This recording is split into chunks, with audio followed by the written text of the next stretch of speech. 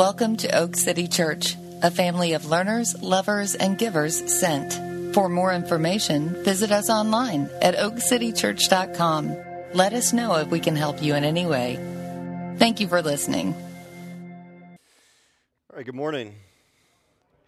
Thanks for being here this morning. I'm going to ask you guys to stand, and I'm going to read the passage that I'm going to preach through this morning. If you're new to Oak City Church, this is something we started doing about a year ago, and really as a way of viscerally recognizing that God's words carry more weight than our words do, and that we're grateful that He's given us His word. So I'm going to read this, and then I'll say, "This is the word of the Lord," and you'll say, "Thanks be to God." Okay, this is Acts chapter 1 and verse 6. So when they had come together, they asked Him, "Lord, will you at this time restore the kingdom to Israel?" And He said to them, "It's not for you to know the times or seasons that the Father has fixed by His own authority, but you will receive power when the Holy Spirit has come upon you, and you will be my witnesses in Jerusalem and all Judea and Samaria and to the end of the earth." And when He'd said these things, as they were looking on, He was lifted up, and a cloud took Him out of their sight. And while they were gazing into heaven as He went, behold, two men stood by them in white robes and said, "Men of Galilee, why do you stand looking up into heaven? This Jesus who was taken up from you into heaven will come in the same way as you saw Him go into heaven." This is the word of the Lord. All right, you guys can have a seat. We are starting a series in the book of Acts, and it's what we're going to be doing throughout the summer when I am not going to be here, because I'm going on sabbatical starting next week. Not next week, starting the week after, but starting next week after service. And we've talked about that a few times, and I'm bummed to be missing the chance to preach on the book of Acts, because it's one of my favorite books in the Bible. But I picked it, and the group of guys that are preaching picked it in large part, I guess, because it's such a great book to preach, and just to see the things that God did, and to talk about what God's doing now. And Susan's a great example of an Acts-like thing, not just right now, but the last 10 years of Susan's life looks like the book of Acts. And so it's going to be a great series, and it's a great book. So it comes right after Easter. Easter was last week. And after Easter, Jesus rises from the dead, and there's 40 days where Jesus appears to people a number of times. So it's like 40 days of Jesus kind of hanging out with everybody. And that had to be a really, really strange time if you think about that. So Luke writes the book of Acts, and he starts it this way. "In the first book, O Theophilus, I've dealt with all that Jesus began to do and teach." So a little background on Acts. Acts is the second part of a two-part deal between Luke, the Gospel of Luke, and the book of Acts. And so Luke wrote both of them. Luke was not one of the original apostles. He was a doctor and an historian. He was meticulous.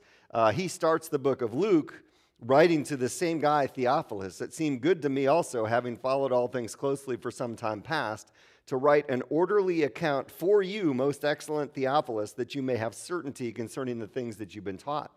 And so he's writing and saying, these are not rumors, these are not legends, I've investigated them. This is from eyewitness accounts how it actually happened. And he's writing to a guy named Theophilus, who, I don't know who that is. Some people think it's like a false name for someone that's like maybe the cousin of the emperor, like all these things about it. But most excellent Theophilus means it's someone who's important, it's investigating the claims of Christ, that really wants to know about this.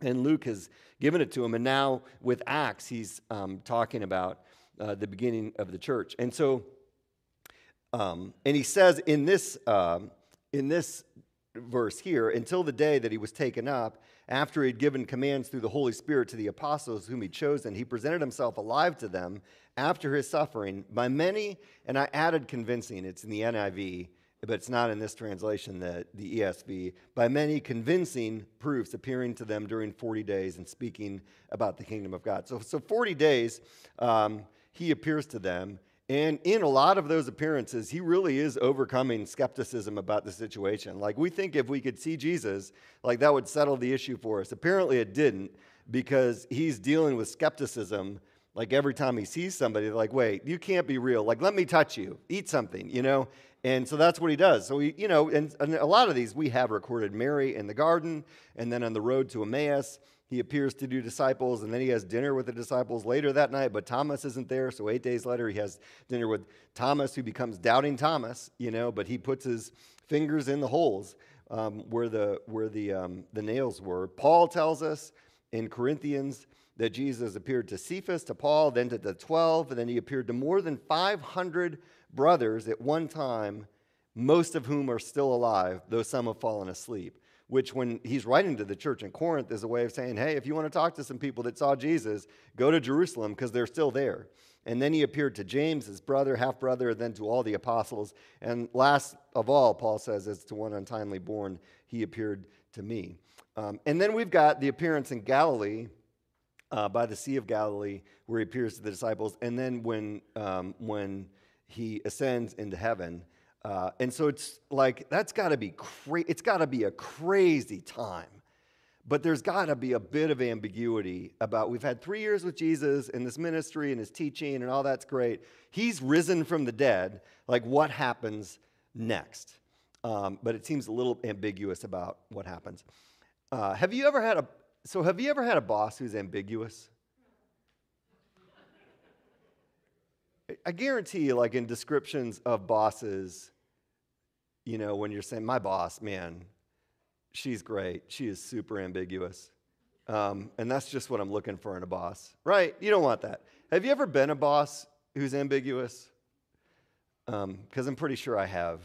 And it's just not what you want. One of my frustrations at the church that we were at before we started Oak City Church, and I loved that church, and I loved the people that served as my bosses, but my job, in fact, was loosely related to my job description on paper. And so every year when we had a review, it was once a year, I always wondered what we were going to talk about, because I didn't even have a great idea that the person serving as my boss knew what I was actually doing, And so it was always a little bit, and then you have to kind of act like you have it together if you're a boss in that situation, like you've been paying more attention than you have. But it always kind of comes out. And I was associate pastor, and that's what you do as an associate pastor, is whatever needs to get done. But I wanted more clarity. And really, when we started the church, and over time, as I've had folks working for me, I've tried to keep their job like really tied to their job description, and then me do all the stuff that doesn't fit in anybody's job description, which wasn't a good plan either. Everybody wants to know what the win is. It's human nature to want to know, like, if things are going well. Did you have a good morning? Did you have a good morning? Anybody not have a good morning? Anybody willing to cop to that? It's like, because you have a set of criteria, whether it's defined or not, that dictate whether or not your morning was good or not. It might have something to do with your coffee. If you have children, it has something to do with your children. You might be thinking, the jury's still out on that, buddy. Keep talking, and I'll let you know in a little while whether this was a good morning or not. Have you had a good week? You had a good year? You had a good life? You've got criteria for all those things to define it, John Fouché has been on staff for over a year now. He's a great boss. He has people set quarterly goals. Those goals, he has the elder board work to make sure that the staff goals are related to the elder goals, that all of this thing is in a plan that's working together.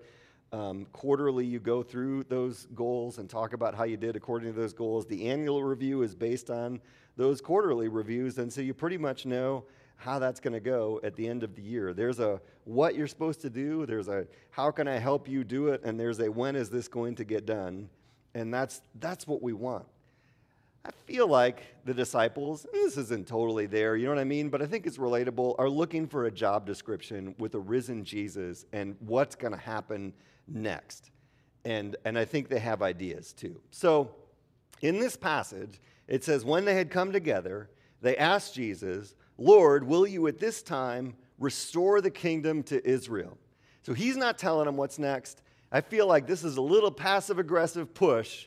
Like, can we have the kingdom now? And they've got pretty specific ideas when they say that. They are looking for a physical, political kingdom that's got Israel, as the name of it. They want their people in charge. Israel had their day in history, like 1,000 years before this. King David and King Solomon had a kingdom, were famous, but then that kingdom went away. And at this point, Rome dominates the map, and Israel is a tiny little outpost for Rome. And Jesus has been talking about the kingdom, and there's a promise of a kingdom all throughout the Old Testament, and they want to see it, and they figure that's what's coming next. And you can see in this, is it at this time? Is it now? They are expecting the immediate arrival of the kingdom, and they can be forgiven for thinking that, because when you read through the Gospels, what does Jesus say the gospel is? What does Jesus say the gospel is? The kingdom is near. The kingdom of God is here. Like, that's what the good news is. And so now there's a resurrected Jesus, and anything's possible. And so for them, it's go time. Let's get this done. And so Jesus says, it's not for you to know the times or the seasons that the Father has fixed by his own authority, but you will receive power when the Holy Spirit has come upon you, and you'll be my witnesses in Jerusalem and in all Judea and Samaria and to the ends of the earth. So he really gives them a when, he gives them a how, and he gives them a what.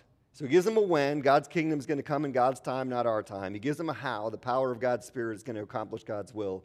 And he gives them a what, that we are going to be witnesses to the power and presence of God in our lives, in our world. So let's start with the when, and they are asking, can it be now?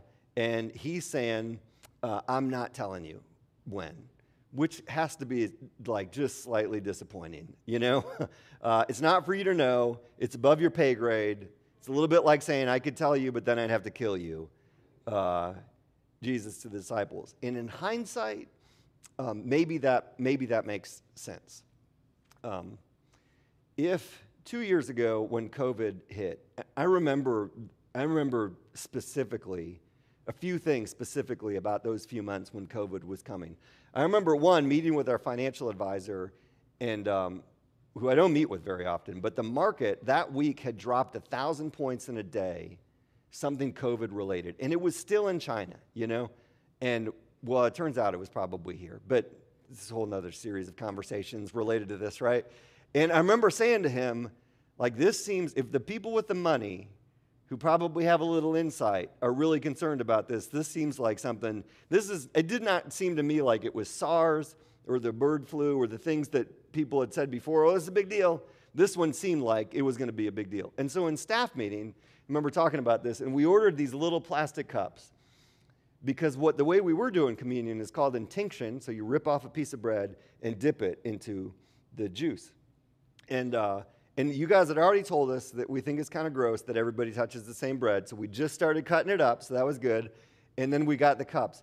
And we didn't even have a chance to use the cups because it hit so fast, and we canceled service. And we got them on like Amazon Prime. We ordered them Tuesday and got them Thursday, and by Sunday it was done, and we weren't meeting anymore. Like, that's how fast that it hit. I remember feeling pretty good about myself, saying in staff meeting, guys, I don't think we're going to be out for a few weeks. I think this is probably going to be a few months. And I'm like, oh, you're so smart, Jeff. If you had told me it was going to be a few years before things were back to normal, I would have choked you, right?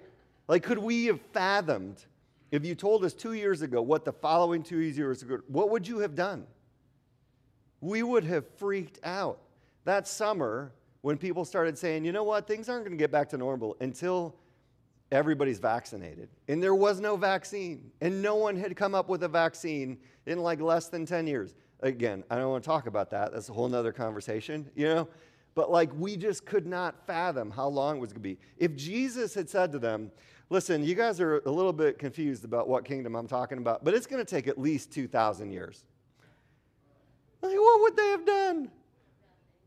Like, well, they probably would have slacked off and done nothing because it's 2,000 years. Like, you can't even fathom what he's talking about. I have friends that work, the company in particular I think about is Cisco, because I have a couple of good friends that work there, and when it comes up to the end of a quarter for them, man, you don't see them for 2 weeks because all they do is work. But then the first week of the following quarter, and I'm not saying anybody at Cisco slacks off, because they don't. It was recently voted like the best place in America to work. But like you work really hard up to the deadline, and if Jesus says, it's going to be a couple thousand years, we as humans are going to think, let's not worry about it. Here's what he says you need to know about the timing of things. God knows everything that we need to know about the timing of things. God is the one that's in control of it. The Father has fixed by his own authority the times and the seasons.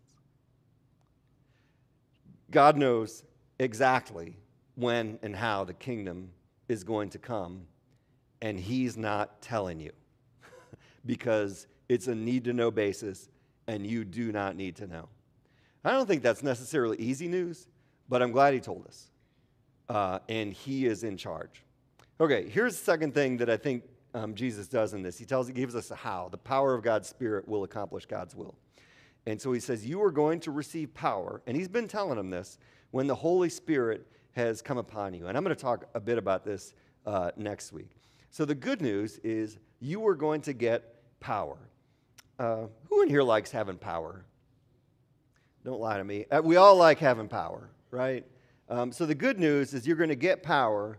The bad news is that you're not going to be in control of the power that you're going to get. Like the Holy Spirit is going to run the show. But man, the Holy Spirit is more than you have ever imagined that the Holy Spirit could be. There's a great story, and I can't remember if someone's preaching through it, but early in the book of Acts about a guy named Simon the magician. And so he says Jerusalem and Judea and Samaria and to the ends of the earth. And they go to Samaria, and there's a guy named Simon the magician. And in the scripture, it says this guy is like a legend in his arena, in his region, because he does some crazy magic. It's like, is David Blaine still a thing? I don't know much about musicians, right? But it's like that. And so he's a big deal. And then Peter comes along and like in the name of the Holy Spirit does all this crazy stuff in Samaria. And Simon the magician is like, I got something, but I don't have that. And I don't have anything close to that power. And you remember what he says to Peter? He says, hey, let me buy some of that power from you. And Peter's like, hey, buddy, you don't understand how this works. Like, you don't buy this power. You ride the wave with this power, and you go along with it. And Simon ends up becoming a Christian. But it is so much more power than you were thinking. It's such a part of the series in the book of Acts is the power of the Holy Spirit and the crazy things that the Holy Spirit accomplishes. And it's the reason that we're here, that the church was like a rocket ship taking off in those early days. The plot of Acts is basically this. The disciples wait for God to show up and do crazy things. God shows up and does crazy things. The disciples tell everybody about the crazy things that God has done.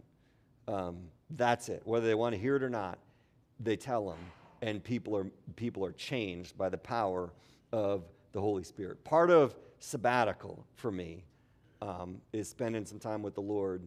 And this is if you've been here for a while, you've heard this in me, of just repenting from doing too much on my own power, on our own power, and thinking we've missed the boat on the Holy Spirit in some ways that really matter, and finding that. We've scratched the surface on this power. And a lot of what I think is going on in America with the church today is that we're looking for a power that we can control. We're thinking that what we need as the church and as Christians is political power, when really what we need is the power of the Holy Spirit in ways that we haven't known it for a long time. This is what's happening with the disciples, I think, is so relevant to right now. When they're looking for the kingdom of Israel, they're thinking about a map. They're thinking about a map, and the map says Rome, and they want the map to say Israel. They want Israel to be in charge of things, and they think that's going to be a good thing because they think they'll do well with power. And Jesus is thinking like the map should say God, that God is in control, but not in a political sense. A kingdom, someone said this to me a long time ago, it made so much sense. A kingdom is a span of control. And so on a map, Where it says United States, the United States government has control over that part of the map. The map of the kingdom of God is our souls. A political kingdom is imposed from the outside. The kingdom of God is surrendered to from the inside. And so the kingdom of God is right here in this room right now. It's in your heart and my heart as we've surrendered to the Lord. And it probably fluctuates like by the week, by the day, by the minute, the places in our hearts where we have surrendered to him.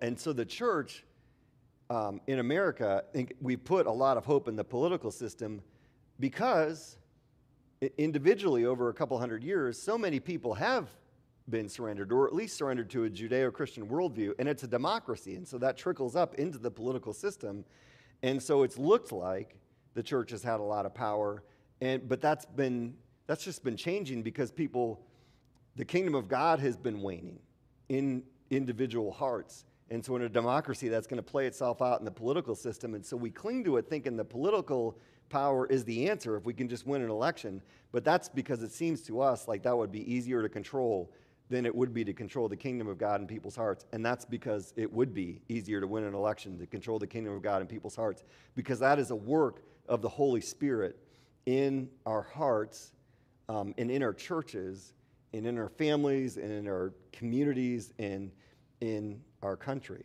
And I would argue it's been the influence of the United States on the world over 250 years has been unbelievable and awesome, and in part because people are on board with the Judeo-Christian worldview. But that's waning, and it's going to keep waning. And the answer, we should be engaged politically. That's great. We should take stands on issues. We should, be concerned about candidates. We just have put way too much hope in that and way too little hope in the Holy Spirit. I was listening to, and I put this out in the weekly. I put a blurb in the weekly, and it was a talk by Chuck Colson. Anybody heard of Chuck Colson before? He passed away about 10 years ago, and he started prison, what was it called? Prison Fellowship. Because he was in the Nixon White House, and then he went to prison for some bad things he did. He became a Christian in there, but he was just he was great on commentating between culture and church. And it was his last talk, actually. He gave this talk, and then he passed away right then.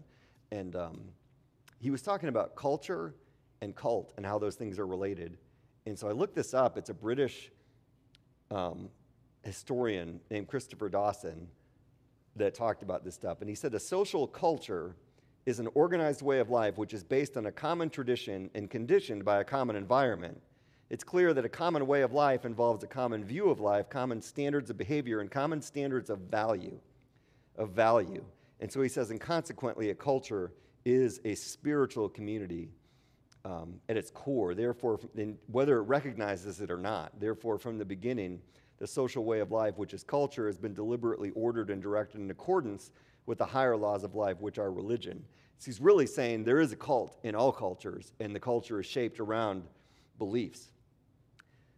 And now we've got competing cults. We've just got competing belief systems at the core and a fractured culture.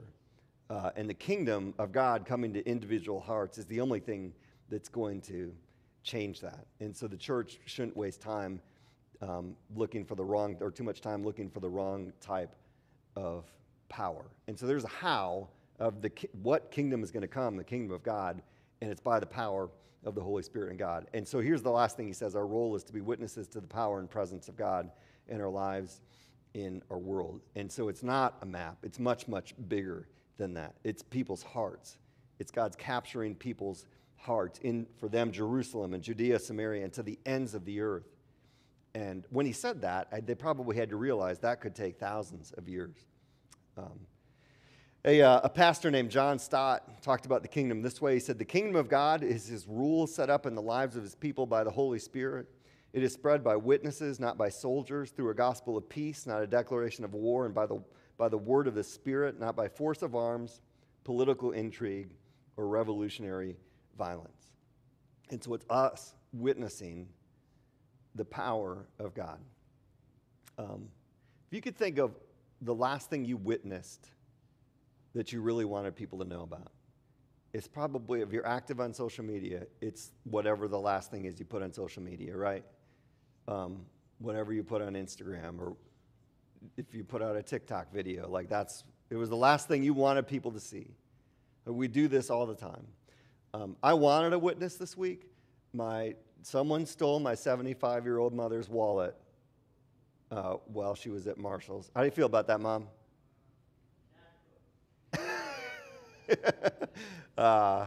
She's here this morning, and man, I was so ticked. I know this must happen all the time, but not when it's your mother. So I went to Marshall's to try and find the security video, and it's just a harder process than we thought, but they have it. And I wanted to get a video of the person, because what they did is immediately they went to Starbucks and tried to spend like $1,000, and to Target and to Best Buy, and they actually were in the Wake Forest and Kohl's and spent, I mean, it's all fine, you know what I mean, because the credit card people are on top of this, but it's not fine that somebody stole a 75-year-old woman's, sorry, Mom, wallet and ripped her off. So I wanted to get the person, a picture of the person taking it, and then a picture of their face walking out of Marshall's, and then come up with my own little video and trying to get it to go viral to see who knows this person, because I'd like a word with them. I wanted a witness, you know? Someone sent me a clip, Will sent me a clip last week, and it was a sermon about his Easterish sermon. It was a guy in Cleveland who's from Scotland, Alistair Begg, one of my favorite preachers, and he was talking about the thief on the cross that Jesus says, today you'll be with me in paradise. And he was like thinking about this guy getting to heaven and people being surprised that this thief was there because he's probably dressed in ratty stuff. I don't know what you're dressed in heaven. So, and they're like, what are you doing here? He's like, well, I don't, this is where the guy told me to come. He said, well, what are you, like, on what basis are you here? Like, what's your doctrine of justification? He's like, whatification? Like, what are you talking about? Or what do you think about the 5 points of Calvinism? Like, well, who's Calvin? And he said, well, why are you here? And he said, well, the guy in the middle cross told me that I could come. That's a great line right there, you know? That's something you share. A couple weeks before that, the U.S. men's national team was playing somebody. I don't remember who, but Christian Pulisic had a goal. Holy moly. And so I found it on Twitter and texted it to my boys because it was worth seeing. A couple months before that, my son had a goal against, who was that goal against? Oh, you know what I'm talking about. And the next day, they sent out the video of it, and I made sure that my other son, who's at college, had it. Like, you wanted them to see that stuff. My wife came home this week and witnessed something that I can't say what it is because there's like HIPAA laws and stuff. But suffice to say, she is a pediatric nurse, there are really bad people in the world. We witness things, and we pass them along to people. And Jesus is really saying, hey, you don't have to do a lot here. The Holy Spirit's going to do a lot. You have to be ready to testify to what the Holy Spirit has done. You have to pay attention to what God is doing. You're going to receive something, or you're going to see something, starting with the resurrection of Jesus, with a guy that was raised from the dead. And as we go through Acts, it is going to be over and over again. It is not going to be, this guy was such a teacher. Oh man, I wish you'd heard his teaching. They don't say that. They say Jesus rose from the dead. A guy rose from the dead. That is the primary thing that they witness to. But it extends beyond that. And we witness the forgiveness of our sins, or the removal of our shame, or healing from past sins or wounds, or a better understanding of who we are and who God is and how life works, and it actually working as we surrender to the kingdom of God within us. It's not just the resurrection. In the way that he starts this book, in the first book, O Theophilus, I've dealt with all that Jesus began to do and teach until the day he was taken up. And so he began to do until the day he was taken up, But that means he's still doing stuff. And the book of Acts is the Acts of the Apostles, but it's the Acts of the Holy Spirit and what Jesus is still doing in our world. And do we testify to the power of the Holy Spirit and the truth of the gospel? A couple years ago, we began the habit of starting every staff meeting with good news, where we're just trying to recall and celebrate the things that God has been doing in and around our church. And it's easier now, but at first it was hard because we realized all we think about are the problems. We don't celebrate the good things that God has done. Our 3-4 times a year, we've got Sunday night potlucks, family meetings. We start those off with just what's God been doing in your life. When we had the Good Friday service with Chosen, they had a little different way of doing it, which we're probably going to steal because I really liked it. It's one word. It's just one word, and they all say it. It's one word, and like one word that describes what God's doing right now, and a little bit of description about what God's doing in your life right now. We got to pay attention to it, and some of it is crazy. Susan, a couple months ago, talked about this crazy little story of finding her son's book that she'd passed off, and he was looking for it. Does anybody remember hearing that story when Susan? You remember it because it's crazy, and you thought that stuff doesn't just happen. When we brought John on staff a little over a year and a half, or about a year and a half ago, there was a crazy story that happened with that whole process about a resume. And if I told anybody the resume story, if I told you John's resume story, I haven't told everybody, but it was crazy. And sometimes it's crazy stuff, and it's not all the time. And maybe that's because we can't handle things being crazy. We need some like logic behind things, maybe. Or maybe we just don't trust God enough for the crazy stuff because we're scared to depend on the Holy Spirit the way that we're supposed to. This is, again, a question that I'm asking on sabbatical. But I do think, man, a lot of what we're supposed to testify to is just God's faithfulness because his word is true and the gospel is real. And surrendering to him and trusting him in your day-to-day life works. And we can suppress the truth for as long as we want to, but I've said this a bunch. You hold a watermelon underwater. As soon as you let go of it, it's coming back up. The truth is the truth. And in a world where truth is seen as relative, when the truth comes back up, that's something worth testifying to. And it doesn't always have to be crazy, you know? My oldest son is at college, and it's just been a good year. And I attribute that a lot to the faithfulness of a church that's ministered to him over 19 years of his life, and just things kind of working the way that they're supposed to. Whatever it is I'm learning in my sermon every week, by Thursday, I'm going to tell people about it and just testify to it. And I think that's what our world needs. I love the mega church. I miss Hope, the church that we came from, in a lot of ways. I think there's a temptation when you get to that scale that you can make everything a light show, so to speak, and think we can control this and make something really fantastic. But that's not ultimately what people want.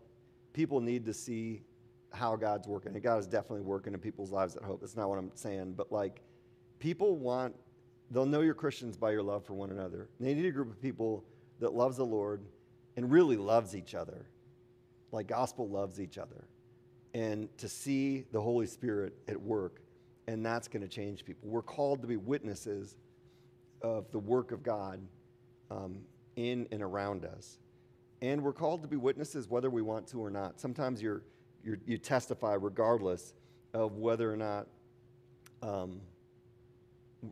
you want to, but that's what you're called to be, is witnesses of what God's done. And increasingly in our world, you're going to be witness to something that God's done faithfully, and people are not just going to think that's crazy, but they might even think it's evil. But God's going to work through all of that. Now, if I back up in all of this and the disciples saying, hey, do we get the kingdom now? Is that what our job? And he says, well, I'm not going to tell you when. The Holy Spirit's going to come, and you're going to have to depend on the Holy Spirit, and then you're going to tell people about what I've done. Honestly, that's a little dissatisfying. I'm not even a type A person, and I still want a timeline and some control over the process. And dependence takes quite a bit of work. And I think a lot of times we're engaged in the wrong type of work when it comes to dependence. You know, Jesus himself said, my Father is always at work, and I'm watching to see what he's doing and joining him in his work. And so there's probably a lot more prayer necessary, and we don't engage in it enough. But at the end of the day, and I've been thinking about this a lot, probably the last 4 to 6 months, just in different seasons, you think about ministry in different ways, that it's not that hard, you know? And there's a lot of agricultural metaphors that Jesus used. And so this is about planting seeds, watering seeds, praying for growth, watching for growth, and celebrating growth. Like, that's it. And so planting seeds. We talked in this cultural engagement forum. We had a couple meetings, and we'll pick that up after I come back. But we talked about what in our culture right now, engaging it, like what the hard topics are, why they're so hard, and what would make the conversation easier. And everything in the what would make the conversation, almost everything was relationship. Like if we really love people well, not for the sake of the gospel, but as a result of the gospel, not a bait and switch, love people so you can talk to them about Jesus, just love people because Jesus loves people, then those conversations about things that can be difficult are a whole lot easier because love is at the core of it. And that's planting seeds, you know. I have a physical therapist right now because I'm old and my shoulder's kind of messed up. And so I've seen him 4 or 5 times. I really like the guy. He's about my age.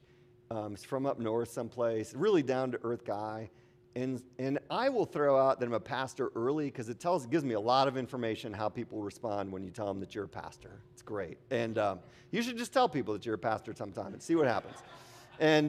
But this last time, and we haven't talked, he hasn't engaged it, we haven't talked a lot about faith, but this last time we got into, remember the Fiction Kitchen thing that I talked about a few weeks ago where they had a vote about whether or not they were going to wear masks? And I use that to say, in a culture where things are relativistic, power or truth is going to be determined by power.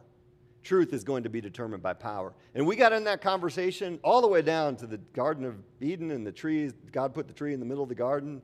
And it was just a great conversation, and he got it. And, like, truth is real. And, like, that's just a seed, you know? Just planting seeds and watering seeds and watching to see what God's going to do. This Sunday mornings is a whole lot of watering seeds. There's a card in your, if you're not serving in some way, we put a serve card with some places where you can serve. If you're not serving, and you consider Oak City your church, you should be serving in some way. We need you to, because you're a part of the body of Christ, and you need to. That's what you're supposed to be doing, and you miss out when you're not serving. It doesn't have to be the church. It's not like it, but the kingdom in some way. And most of the time, for most people, that's going to be the church. And what happens on Sunday mornings is a lot of watering seeds. Like guest services is on there.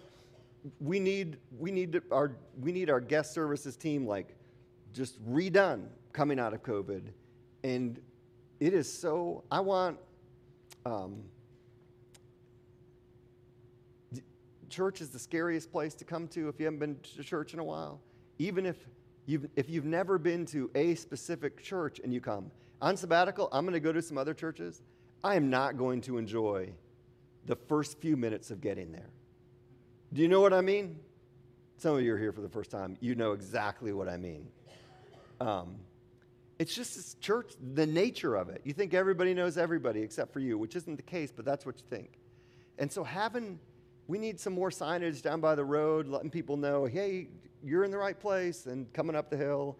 I want guest services folks with T-shirts that say, welcome to Oak City Church, so that when new people come in, they know someone's there to make sure they know where to go. Like we know they're coming, and we're happy that they're here. Just subtle ways to communicate that. We need that team beefed up so we can do that. Children's ministry, planting seeds, watering seeds every single week. The chance to love kids in the name of Jesus and tell them about the love of Jesus is just such a huge opportunity.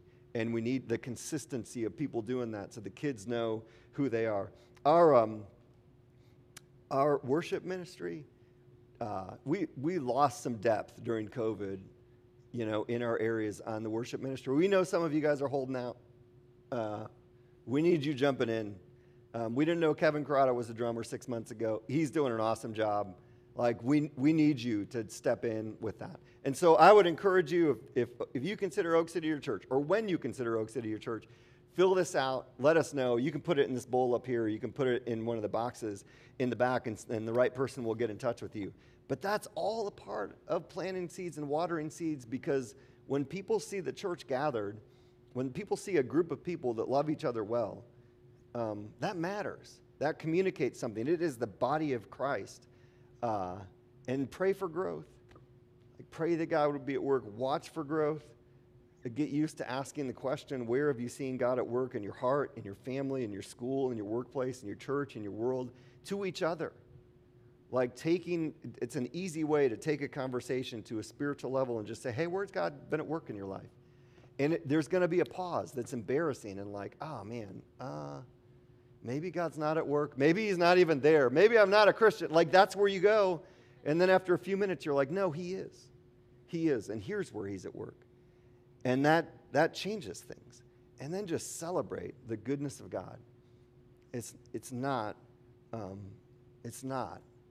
tremendously difficult. He made it pretty easy for us.